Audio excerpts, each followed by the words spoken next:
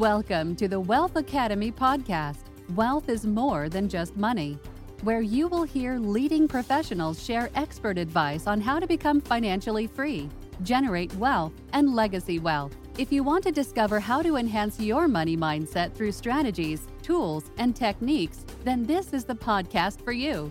Your host, Paul Lawrence Vann, is a financial coach, two-time #1 international best-selling author, course creator, and he has been assisting clients to enhance their understanding of money management to become debt-free, discover ways to build wealth, and to generate legacy wealth for over 18 years. Will you be next? Here is your host, Paul Lawrence Vann. Hey, it's a beautiful day in the neighborhood. It's your host, Paul Lawrence Vann, host of Wealth Academy podcast. And remember our mantra, wealth is more than just money. Now, today's episode, which represents day 18 of the National Financial Literacy Month, is all about insurance and you. So I'll be talking a little bit about insurance. You know, oftentimes when it comes to financial literacy, people talk about saving money, paying off debt, investing. But another really great mix with your portfolio, you want to be able to include insurance in it. And so that's what today's topic is going to be all about. And I'm just going to share with you. But what our preface is that you talk to an insurance agent, an insurance expert, an insurance company, talk to your accountant, or you can also talk to your attorney, and they will be able to direct you on your path. But life insurance is very, very important. So if you're ready, I'm ready. So let's talk about it just a bit. So one of the things that comes up is that you have to understand your choices. In other words, when it comes to picking a life insurance policy, it can be a complicated decision that you have to make. So one of the things you want to do is to research each choice and consider your needs. So let's first of all talk about term life insurance. Term life insurance is often offered because the price to get it is much lower than if you get a whole life policy. But I'll talk about term life insurance now to give you an even greater understanding of it. Now, what it does, it covers you for a set term, typically anywhere between 5 to 30 years, but you have to pay those premiums. If you stop paying those premiums, it's over. You don't have it anymore. And whatever you invested in this term policy, no one would be the beneficiary of it. So if you die during that term, your beneficiaries receive the payment amount. Let's say if you have $100,000, you want to split it between your two children. Then let's say you get $50,000 for one child and $50,000 for the other. Now, if you're alive when the policy expires, the insurance coverage ends. It's no longer a viable policy. Now, you no longer, of course, pay those premiums, and you don't receive any payout from the insurance company.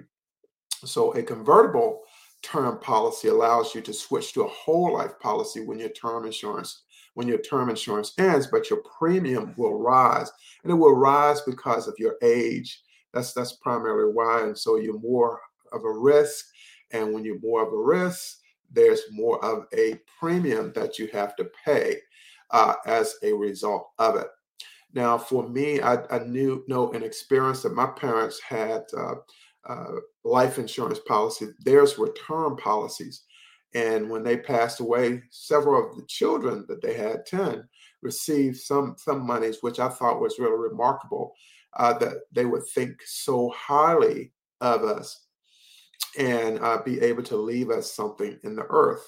So a deposit. So I made it my business to say, you know, when I get married and I have a family, now I have children, and you know you have to leave something for them, because if my parents did it on the income that they earned, I know I can do it as well. And so it's something that's a part of my portfolio. And I don't want my children to have to struggle, because in today's economy, it can be really, really tough. And so I really behoove each and every one of you to give some thoughts to your policies as well. Now, let's talk about whole life insurance. Now, whole life insurance is a whole different type of insurance, and it covers you for your entire life. And it pays the insurance amount to your beneficiaries. Varieties of whole life insurance includes the following. It includes straight life, universal life, variable life, and variable/universal life, meaning that they're more of a breakdown in options on the whole life as opposed to the term policy. But again, I recommend that you talk to an insurance professional, talk to your CPA and or your attorney, and they can maybe guide you in a better direction. I'm primarily providing financial education to you as a part of the National Financial Literacy Month. And one of the things, unlike term life policy, these policies, whole life policies, feature an investment element as well. So your insurance premiums include not only the cost of the insurance, but also an additional amount that is invested and that grows tax deferred over the life of the policy. And you can borrow against this amount, and any loans are deducted from the benefit your beneficiaries receive when you die. So again, when we look at a whole life compared to a term life insurance policy, there's a world of difference. With the whole life policy, you not only pay into that account, the premiums into that account, but you also receive some payouts from it. You can also go in and get a loan against it, and that loan is tax deferred. And you can also, what a lot of people call it, is like having your own bank. Instead of going to a bank to get money, you can go into your insurance policy and take some of that money out, and you can pay it back. And if you don't pay it back, then the difference will be made at the end of the policy, and the difference for your beneficiaries will be adjusted by the amount that you borrow in case of an emergency or something of that nature. So whole life compared to term life only pays on death. And if you pay it off in that 5 to 30 year range, then you have nothing unless you convert it to a whole life policy. And so that's the difference between the two. So let's get into some of the other things that you can consider, some questions you may ask when it comes to picking a life insurance policy. And it can be complicated. There's a lot of documents. You literally, and I literally have to read the fine print. And if we don't understand it, ask the insurance agent and they will share with you as well. And so we have to do our due diligence. So we have to do our research. First of all, we have to look at how much does the insurance cost. The monthly premiums for a term life policy are generally lower than a whole life policy, as I mentioned before. And one concern, though, is that if you want a new term policy, when the old one expires, you may have to pay more because you're higher risk because of age, and insurance companies are risk averse. And so the thing to do is, because the life insurance premiums are based at least in part on your age and health, let's say, for example, if you buy a 30-year term life policy when you're 30 and the term expires when you're 60, at this point, your premiums for a new policy will likely be higher since you're much older and may have more health concerns than when you bought the policy in the first place. The premiums for a term life policy should stay the same for the entire term, but they may decline under a decrease in term policy. Whole life policy monthly premiums are typically much higher, but these policies are meant not to expire, so they won't pay more for insurance later in life. When you die, your beneficiaries receive the cash value of the savings you have accumulated over. Now, what are your goals? That's one of the things that you want to factor in.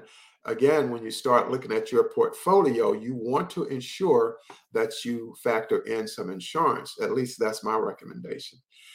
If you would like your insurance to give to your heirs a certain amount when you die, whole life is the most reliable option. Now, remember that insurance is not your only investment choice, but that you may get better returns from another investment vehicle, such as stocks and bonds, or a wide range of other investments. But one of the things, again, you want to do is research your other investment options to see which one you believe will perform the best and offer you and your heirs the best return over time. So that's building in generational wealth. And let's say, for example, if you pass, and one day we all are, you don't want to leave your family with nothing, where they're starting from zero, especially if they're dependent on your income. But if they're not dependent on your income, you still want to leave them better than when they arrived. And so we make this generational income so that you can maybe help your children's children out at some point. And the main question that you want to ask is which option will give you the most flexibility and leave your heirs the largest legacy. And those are your goals. So term life is often considered a good choice for replacing, if not necessary, your income over a certain period.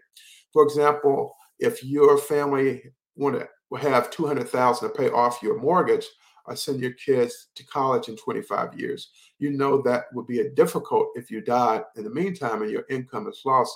So you buy a $200,000 25-year term life insurance policy. When the policy expires, you may no longer need life insurance since you will have paid for the mortgage in college and built up other investments for retirement or other needs over time. And then the last question is, and I just finished with goals, the last question is this: how should I choose an insurance company? Now, this is the one that always gets most people because there's so many choices. If you look at marketing on television, if you look at television, the commercials, all of these things. So companies like AM Best, Fitch Ratings, Moody's Investors Service, and Standard & Poor's Ratings Service rate insurance companies based on their financial stability. Now, these ratings can be found online. You can also turn to your state insurance company for information on complaints against different insurance companies. Make sure that the company has a good range of choices for the type of insurance you need and that it rates compare favorably with other options. Now, the key for you is going to be this, is to ask questions about things you don't understand when it comes to either a term or whole life insurance company. And this is important. And if you don't understand, and if that insurance professional can't explain it to you, then you want to get you a CPA or get you an accountant. Look at what your the state regulations provide in terms of that company and their history with clients within the state, with policyholders within the state. But I would say when it comes to financial literacy and insurance and you, it's better to have it and not need it than to not have it and need it. So the bottom line is this: add it as a part of your portfolio. That's my suggestion. That's my recommendation. But the last choice and decision is up to you. But it will save you a lot in the long run. I have another issue that I want to talk about, and it comes to burial insurance. Time after time, we see family members and friends and colleagues that are going online and they're asking for people to donate to the funeral. My parents didn't make a lot of money in the course of their lifetime and as a part of my lifetime. But guess what? They had a burial policy. Families want to argue, they want to disagree with you or hate you because you don't contribute to a burial of one of their children, one of your nieces and nephews, or one of your siblings. The bottom line is this: we were not created to pay for other people's funeral. If my parents, with the low income they made, had insurance policy, today's generation should also do the same. I have burial insurance. When I die, I'm not asking anyone for a penny. I'll be dead, of course, but you get the point. But for people to want to argue and dislike you because you didn't contribute, now they don't speak to you, haven't spoken to you in 2 or 3 years, and yet they let someone else make you aware of someone having passed away, and they want you to come to the funeral, not because they want you there, but because they want money to help pay for it.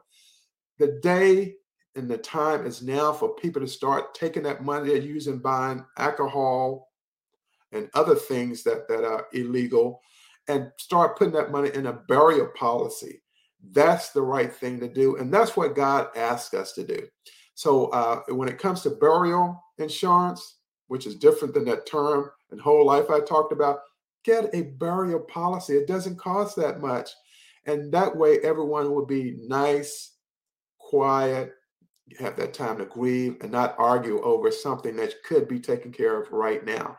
So this is going to end this particular episode on that note of consider as a part of your portfolio, but not your only one, get either a term life insurance policy or a whole life insurance policy. Call on an insurance professional, insurance company. Go out and make the choice. Make sure it's within your cost and make sure it's a part of your goal. But insurance is very important.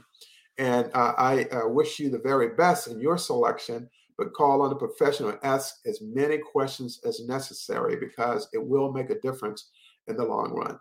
This ends episode 225 on day 18 rather, of the National Financial Literacy Month series in which I'm hosting. I'm your host, Paul Lawrence Vann. Thank you for joining me on this with Wealth Academy podcast, and I'll see you on the very next episode. Have a great day, everyone, and many blessings on this Easter day for you and your family. Take care. Thanks for listening to Wealth Academy podcast. Please subscribe and rate this episode on Apple Podcasts or wherever you get your podcasts. To get you or someone you know assessed for Paul's online financial freedom courses or money coaching, in addition to resources associated with this podcast, email Paul at info@paulvanspeaks.com.